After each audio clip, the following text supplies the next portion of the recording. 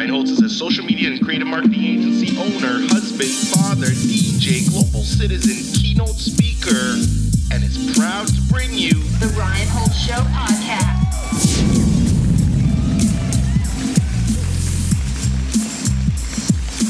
Hey everyone, welcome to another episode of the Ryan Holtz Show podcast. Today I have the most amazing guest on the show. We are live here in Toronto in the old Google building. I had to run here. I'm sweating. I'm excited. I'm absolutely just thrilled at my next guest. His name is Swish Goswami. He's the founder, co-founder, CEO of Trufan. They recently literally just purchased Social Rank, which is an amazing tool. Without further ado, because we are pressed for time, welcome to the show, man. Thank you for having me. I Thank appreciate you. it. And I'm going to sweat all over because I literally sprinted. Everybody here who's in Toronto, one of the things I always notice about coming from the West is everything is public transportation. Yep. So I'm like, okay, I'm going to take an Uber to get here. And rush hour, no. Ryan, you need to run through the TTC and get over here. Swish, you have an amazing story. I mean, you're somebody who is a purebred serial entrepreneur.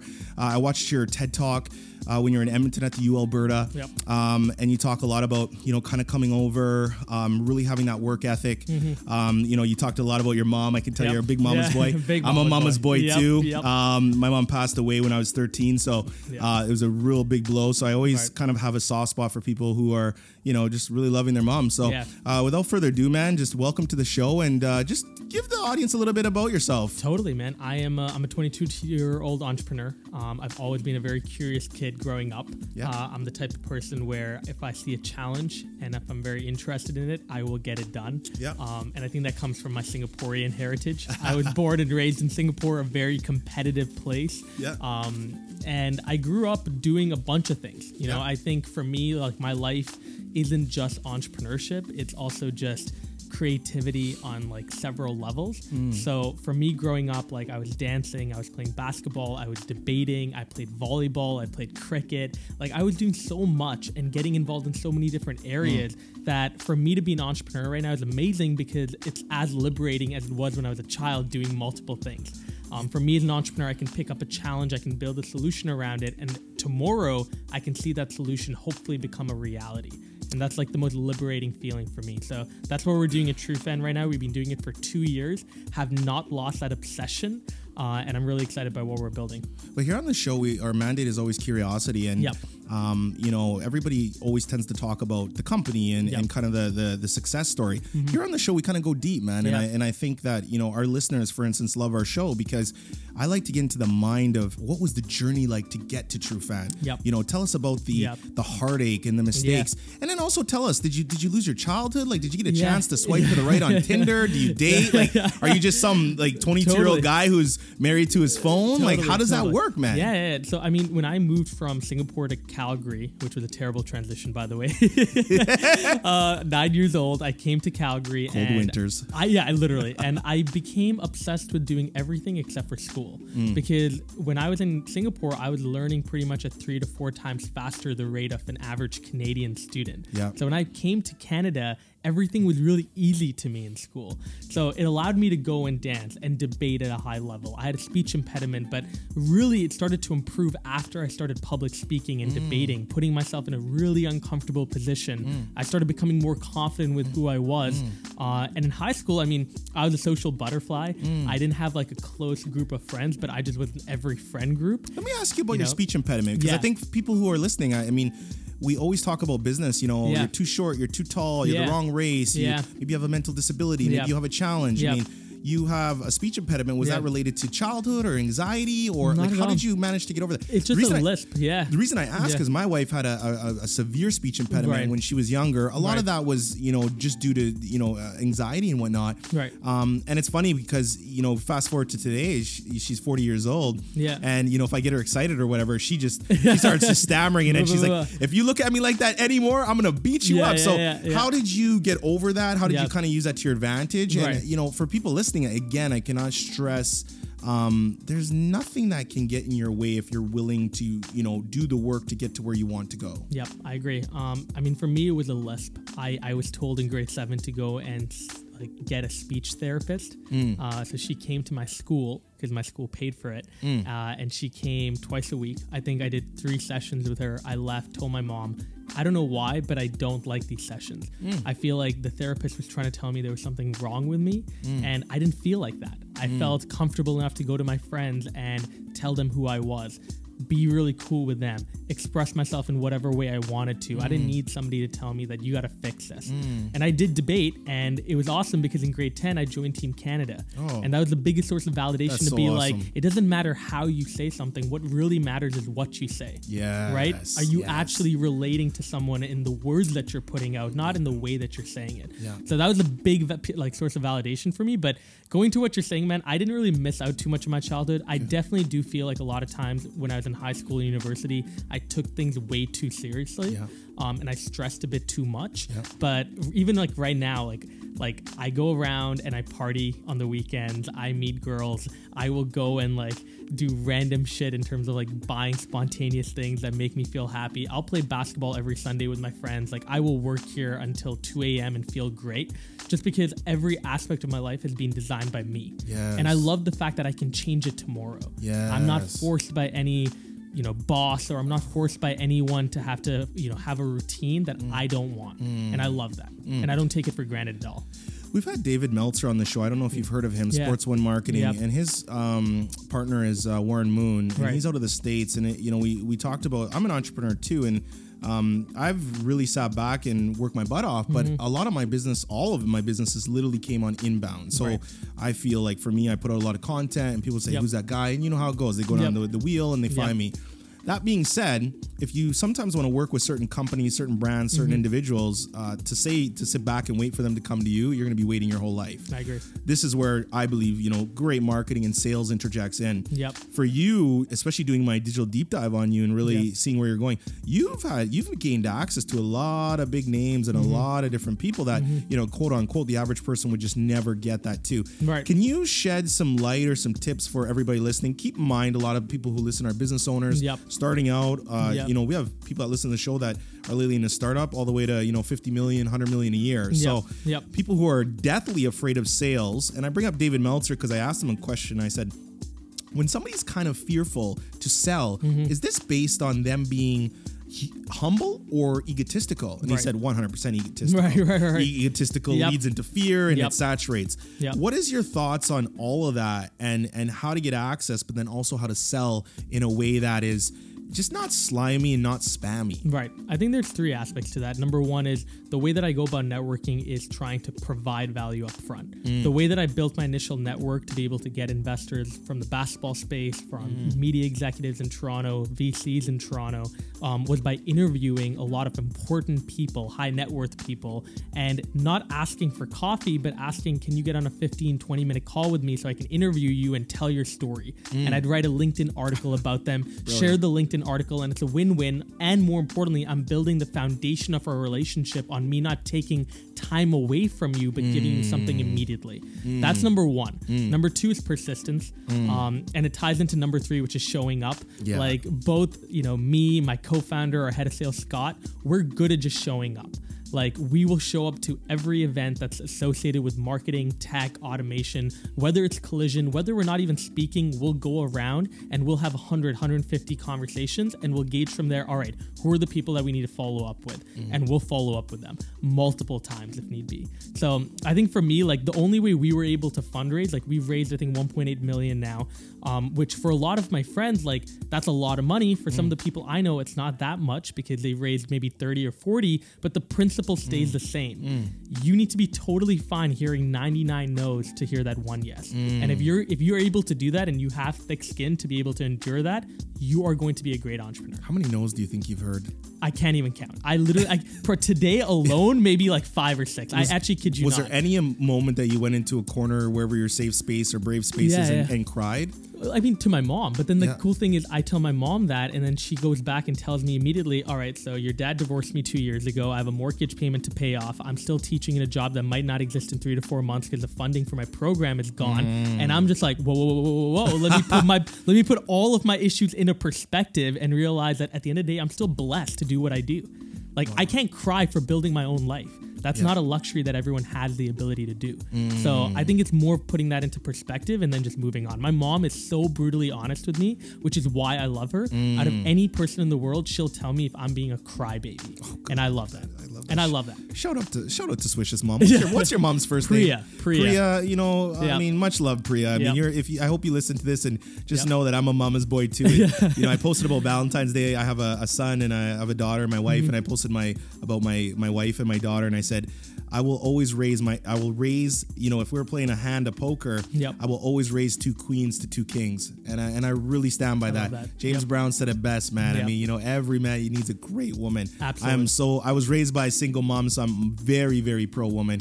And I just think if you got a great woman or female in your life that's backing you up, man, you're unstoppable. I agree. Can I ask you one question, and if you can be as authentic and humble and just vulnerable? When you hear that no, I know now you got your process of, okay, that was a no. Maybe what did we do? Did we do something wrong on the pitch? What didn't they like? And you're going to go back and study. I get that. But those first initial phases, what did you immediately think? So you're just like, maybe you even know you bombed it. You walk out. What was the feeling? And immediately, what did you do to take action to be like, okay, it's a no, but what are we going to do next? Yeah, so there are moments in the early parts of building Trufan where we had built a product. We thought we had built a killer product. We pitched it. We came out with a no, right?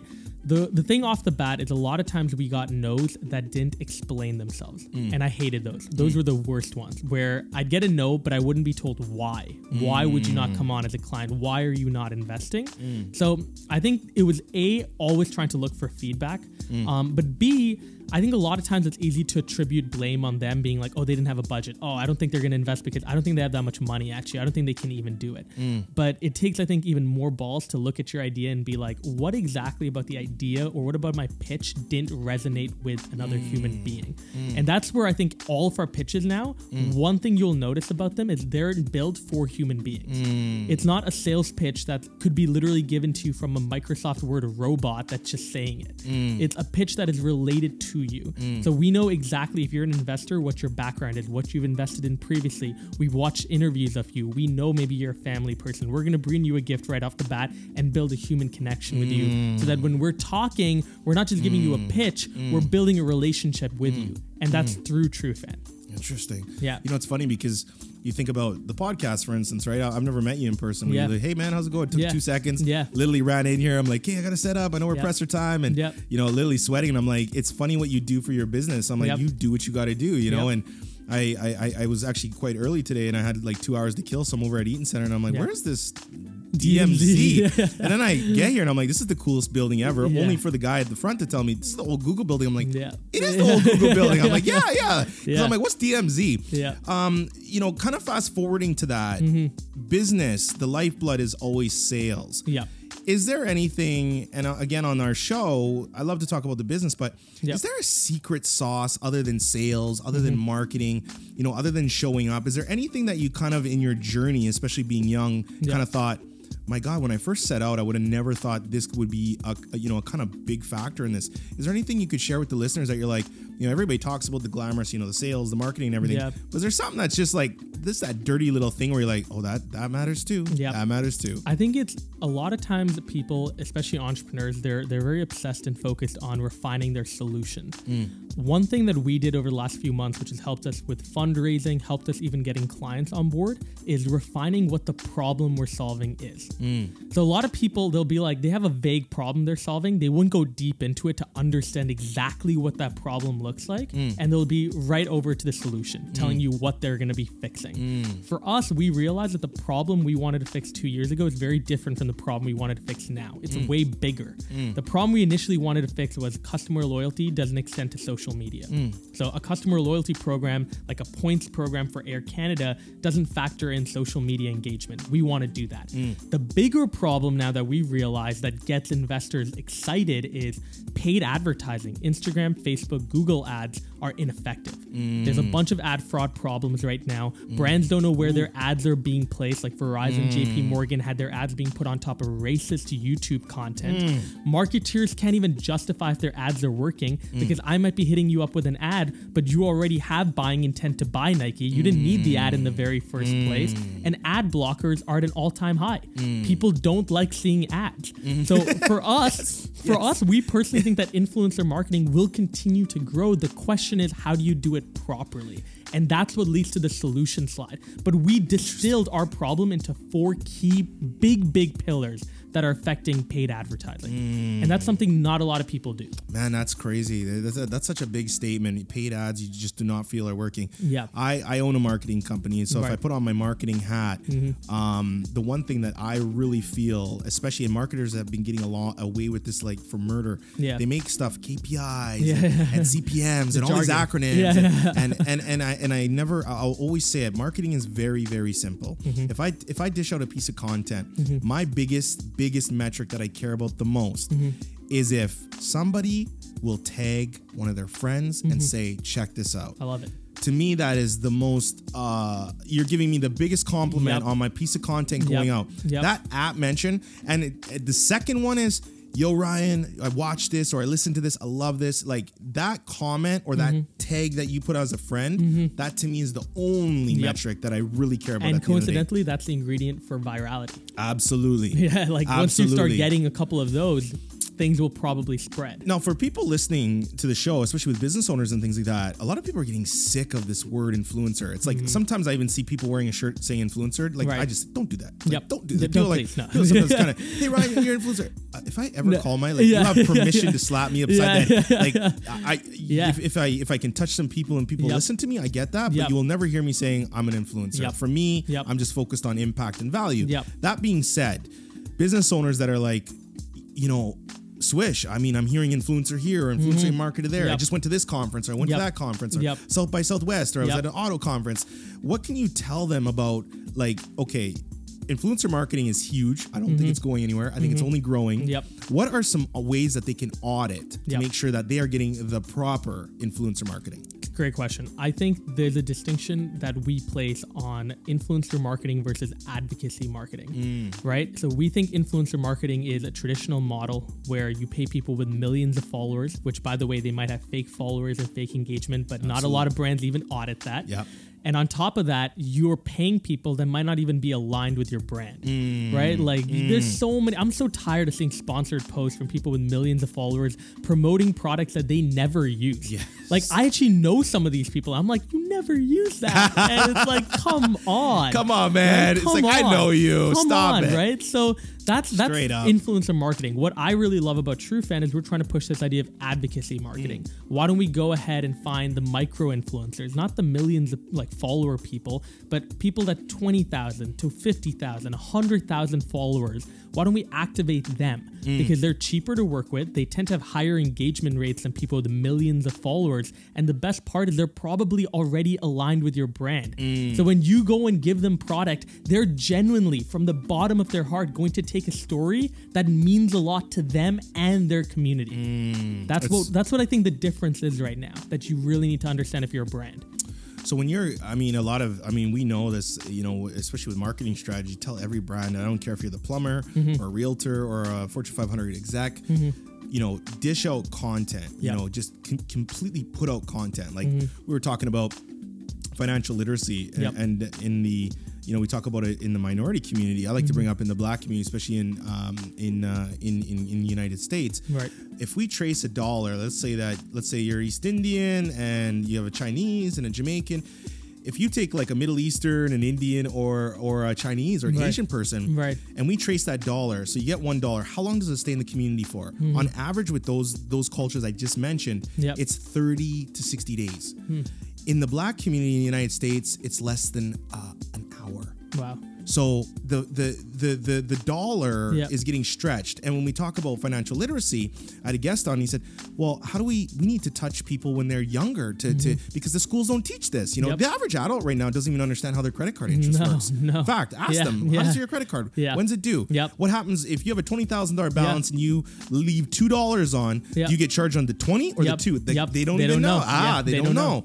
So I said, okay, so if we need to get to the people at a younger age, that's okay. We can correct correct that. We can curve that. There's something called TikTok. Right. Is that a really young demographic? Yeah. And it's actually crazy. I seen an accountant on there the other day. He made a basic interest on a credit card so fun with some banging music. Right. He just scribbled something on a piece of paper, went crazy, and he had just mad views on it. And I thought, and he said, listen, guys, I hope you're going to be my client one day. I know it's probably going to be another decade before you're kind of taking money. Up, but I just want you guys to start thinking about your money. So when you're buying those Air Maxes or those Yeezys or this and that. And so that, even in my head, it was an example where I'm like, doesn't matter what service you offer, there's a tool for that, right? It's like the same question. I'm sure you guys get intermittent, kind of fixated on this and thrown into the conversation. Somebody says, okay, I'm getting online. I'm starting to do marketing. Yep. Which social media platform should I use? Right. I'm like, okay, so my sink is broke in my house. Yeah. And I need a pipe. Okay, do I want the crescent wrench? Do I want the tubing? Yeah. So I have this problem. Do I want to use Twitter? Right. Do I want to use Instagram? Do I want to use Snapchat? Yep. To me, I don't. It's the tool that's going to work the best for what your mission is. I agree. Question to you is this: with influencer marketing, with what you've stated and how it's growing, do you see within that sector there's a lot of mess, but do you see it starting to kind of wean out the good from the bad and kind of that, self-governance start to happen? A little bit. I mean, look, I think that brands at the end of the day are starting to question the ROI of influencer marketing, right? The return on investment. Am I actually getting money back when I'm paying an influencer to promote a post for me? And if not, what can I do to optimize that, right? Is it the reporting aspect? Is it the measurement of those influencers after to be able to track what they're doing and whether there's even an effect? Or is it the discovery, even finding the right influencer in the very first place? I totally hear it. The question, however, is this. A lot of times the incentive model for brands, especially big corporate Fortune 500 brands, is not around ROI. They claim it is. It's around impressions, right? So a lot of times, they don't even give a crap if how many of their products were sold. If a lot is, that's great. But if they got a lot of impressions, marketing managers copy and paste that. They put it into a report, give it to their boss, and say, "Hey, look, it worked." Right? Look at how many impressions we got. Look at that's awareness right there, right? And their bosses are like, "All right, cool, that's great." So I think what needs to change is the measurement of success. Right? Are we looking for awareness? Okay, if we are, what is the best way to get there? But if we're looking for conversion, oh my God, paying people with millions of followers, unless they're the Kylie Jenners of the world, oh my God, a terrible idea in my opinion. A terrible idea in my opinion. I'd rather take 30 micro influencers who actually deeply care about your product and will authentically speak to it than one person with 2 million followers that you're going to be paying way more money to.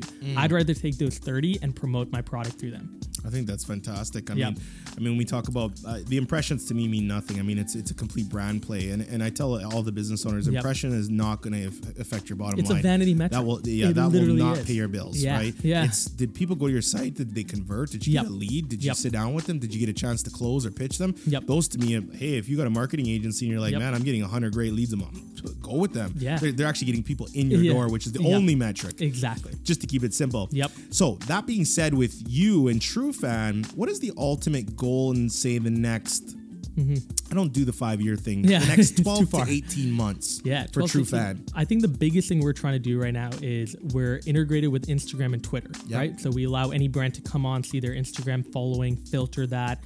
We have over 2 billion profiles now on social media for you to go through on our database. Wow. So even if you don't want to run your own account, you can go to over 1 billion profiles on Instagram or over 1 billion profiles on Twitter and slice and dice that audience as if it's your own. Wow. Right? My goal now is let's move away from social media and let's take a look at sales data, HubSpot, Salesforce. Can I marry the two together to be able to tell you these are the people that are buying from you the most and here's their activity on social media?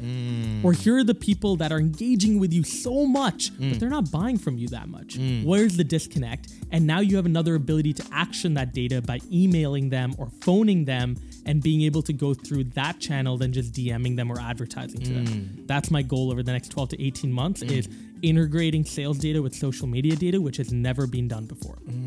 I think that's fantastic. Kind of looping back around, I like to ask guests kind of a common question. How do you give people access to your time?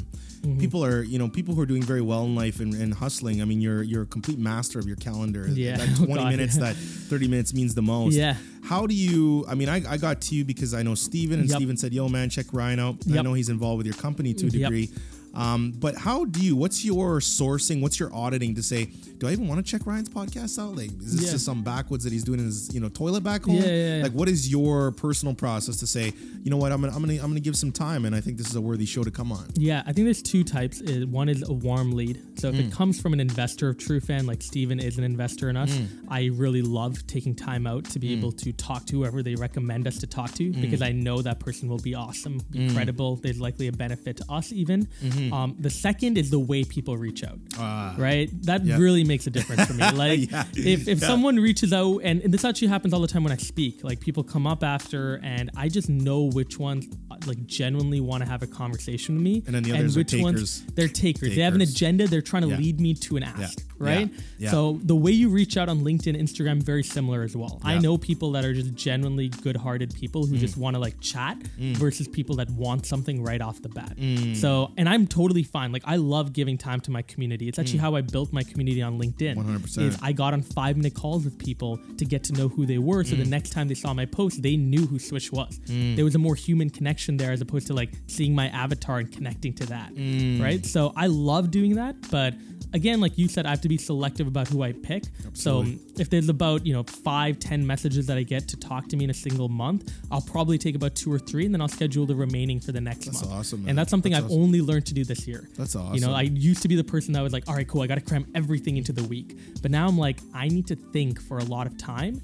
And a lot of what I didn't do last year was take time off just to reflect on what's going on and what's the next move forward. I was just constantly in a go, go, go mode and never in a reflect. Am I doing the right thing? How are things going? Am I good? I was never in that mode of checking in with myself. Yeah. I like to ask this question too. It's funny too, because when I look at our Google, our iTunes reviews and things like that, we have great reviews, and a lot of people ask the question, because I try to use my own podcast as kind of a lead for everybody else to say, hey, if you wanted to do your podcast or show, what could you do with that? 2 goals for our show has always been, 1, bring value to our listeners, and 2, make our guests feel like they're coming home. Yeah. And I feel like when you go do interviews or you do media interviews and stuff like that, there's a lot of PR that's involved with there. I kind of treat our show as like an escapism show. I'm like, come on, Swish, man, just roll up. Tell us about all your stresses. Tell us what's really going on here. Fast forwarding, who is Swish as a human, just as the raw human? And how has Swish changed from being 15 years old to now currently in 2020? So Swish at 15 was a naive kid, I think, but definitely a dreamer, which has stayed the same. I still have very lofty dreams. I am not afraid of going after them. Like past entrepreneurship, I know that one day I want to direct a movie. I know that one day I want to run for office in Canada. I don't know when I'm going to do that, but I know I'm going to do that. Like I know I'm going to put my ticket into a ballot one day and it's going to say Swish. Like I'm going to vote for myself. Yeah, man.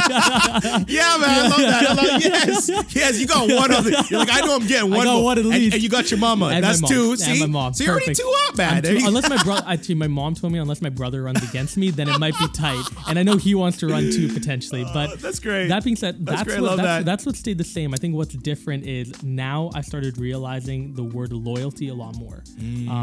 Back then it was more about climbing up a social ladder, trying to get to the next person, the next opportunity, and the next thing. Now I'm so content with where I am, and more importantly, I love valuing the people around me. Like whether it's being a good son or being a good brother or being just a really good friend, I pride myself in doing that. And especially on the friend and brother side, there are times where I lack a bit because again, I am a bit busy, but I try as much as possible to carve out time for the small moments.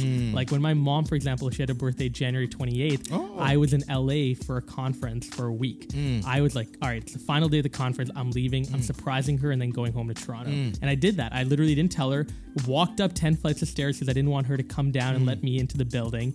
Got up, knocked on the door and surprised her. And like those kind of that 1 minute of her just like being like, what the hell? And like just seeing the happiness in her, it made up for everything. Like it's still in my head, and anytime I think about it, I feel so good. So it's about recreating those small moments and doing that through being loyal. One day when you have children, I'm telling you, that feeling you get with your mom, when you hear your child say hi dad or hi, I love that. You talked a lot about showing up. You're putting yourself in cosmopolitan cities that for your business definitely are making things happen. And I notice you do spend a lot of time in Los Angeles and then you come back here to Toronto. What does Toronto give you that per se Los Angeles doesn't, and vice versa? And as a bonus question, how important is it to say, I got to get on a plane and go to where it's at? Yep. That's exactly why we came to Toronto. So we were in New York when we started the idea. We then moved to Vancouver, and then we came to Toronto after we raised more money. We figured out that most of our customers were East Coast based. So in New York, a lot of branding and marketing agencies, a lot of brands even in Canada, in Toronto. I think the difference between the West Coast, Vancouver, LA versus New York, Toronto is just work style. Like I feel like when I went to Vancouver, it was kind of like a place for retirement, really. Like there are a lot of great companies there that are built there. I think Vancouver does a terrible job of profiling those companies and really spotlighting them because there's some gems in Vancouver, but the lifestyle was so different. I wanted to be in a place that was like, you're grinding, you're working hard, but I also felt like New York was taking that to an extreme. Like I felt like I was a small ant in a very big ocean, where here I feel like if I actually am making impact, I can feel it and I can see it. Like people know about it because it's an insular community and fairly small.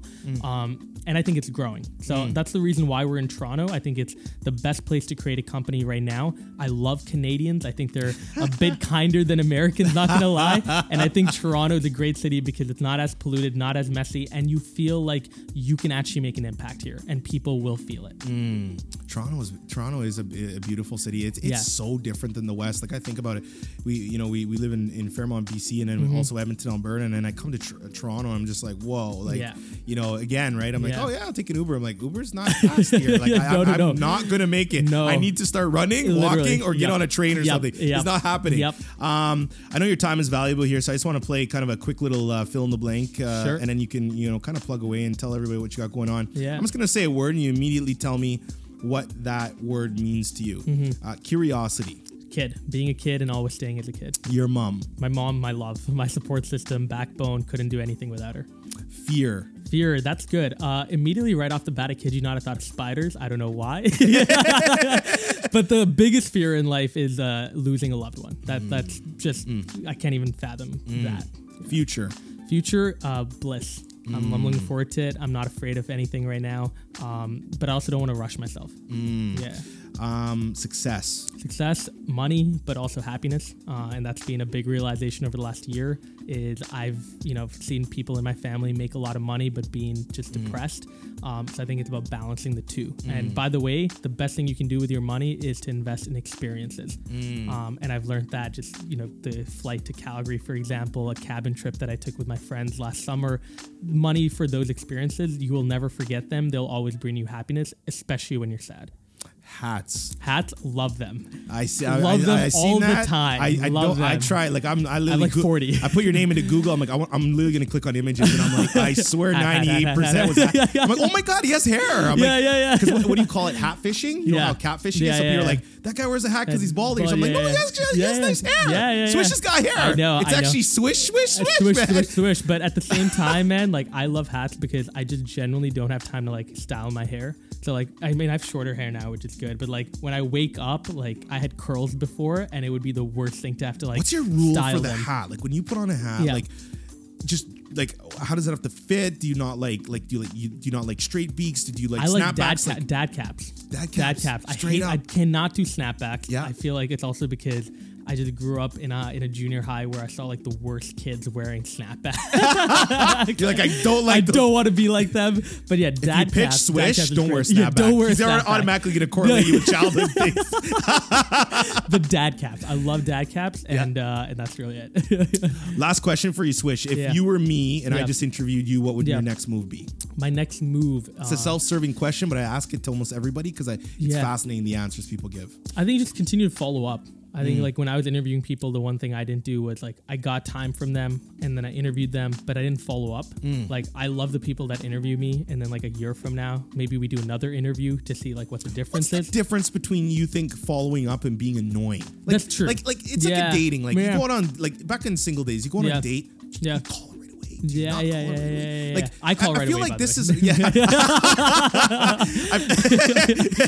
I feel like this is his dating. Like I feel like when you have guests on, it's not ego, but I'm like, the person gave me the time. I respect them for that. Right. But I don't want to also annoy them. But then I also don't want to feel like, this guy just took my time, used me and abused me and never followed up. Because it's a very slippery slope. What's your opinion on that? Yeah, I think it's about following up and not forcing it. Yeah. So I don't like people who follow up and they're like, hey man, like what's going on? Right? Because like that's such a vague question. Yeah. But I love people that follow up. Like I think Instagram's a good thing for that because like if you see someone post a cool story, then like respond to it, right? Be like, hey, that's awesome, man. Like I'm a big Chiefs fan as well. Organic. Go Chiefs, like stuff like that, right? Like good job. Finding moments like that are just great. And I think social media does a good job of actually allowing you to do that. Like you have a look into someone's life, you know what's going on. So don't say, hey man, what's going on? Like bring something else to the table. And then following up also means like, you know, when people connect me to someone, I like to go back and tell them how it went, right? So like Steven introduced us. Right after this is done, I'm going to be like, hey Steven, thanks so much. Had a great time on the show. Really appreciate it, right? Right? But like, people don't do that. Yeah. Like, people don't normally do that. They like, Steven might not even know we met, but let alone like Steven might think the next time he connects me, like, is it actually worth it? Did I like get a response back? Maybe not. Some people do think like that. When somebody refers, like even guest wise, that's why I'm like, man, I got here early and I'm like, I want to set up and I get into like a panic. I'm like, I want the mic set up. I want this guy to come in. Because it's a level of like, I feel like hospitality, but it's also a level of like, there's a difference between my podcast and maybe somebody who's not prepared, you know? And I love when I go into a room and I feel like somebody's like, oh, they care about this right now. You can feel it. You can. Not like, hey man, you know, let's press record. Exactly. You're like, man, this guy's sweating, running around. You're like, oh, this guy wants to show up today. And those are also our best client pitches too, right? When we come and like, it's not just, you know, the product that we're showing, it's our body language. Yeah. Right? Like we actually genuinely feel excited. Yeah. And that's cool because like from the get-go when you said hi, I'm just like, damn, this is awesome. I'm excited. Like you're pumped, I'm pumped, great. Right? Yeah, like, the vibe is good. Yeah. But if you had been like, oh, hey, Swish, sorry, man, just finishing up, setting up a little bit. I'll be 2 minutes. Okay, going to the washroom. Okay, I'm gonna sit down. Okay. And then you just like went into it in a very monotone way. I'd be like, all right, cool. We're gonna kill some time. That's good, right? Yeah. But now I'm coming out with a great experience and 100%. Like I would love to refer you to someone that I know. I know you weren't doing it for that because I know that's like how you are. But those small things matter so much. They do. They really do. No, they really do. The podcast, it's amazing. You know, a lot of people said, and I've done a lot of media and all that back in the day, but with traditional media, you know where that's going. It's not the best. Yep. And I said, you know, I'm gonna create a show, but I don't want it just to be a podcast. And I actually met with Steven today for the first time ever. Power of social media. Yep. Been on my LinkedIn forever, but went and had breakfast, and I said, you know, it's got to be created more than a show. And people who are listening to the show right now, whatever you're doing and whatever your goals are, like, go 10 times on that. Find out a different angle. Do something a little bit differently. You know, our mandate, we never send out questions before. Right. And we've had guests reject us for that. No, we've had guests reject us for that. And that's okay. I can't do that. But I just feel like, hey Swish, so how was Trufan started? Founded. You have an answer, and it's going to sound robotic. Because that's a common question. These conversations are everything.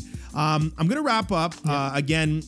Just tell everybody what you got going on, what's going on with Trufan, kind of what your next 3 steps are, how people can go and experience the platform, get a little more information about it. Totally. If you're interested in the platform, whether you're an influencer or a brand manager, you can go on trufan.io. Just reach out to us and we'll hook you up with a demo. We can even give you a free trial if you're interested.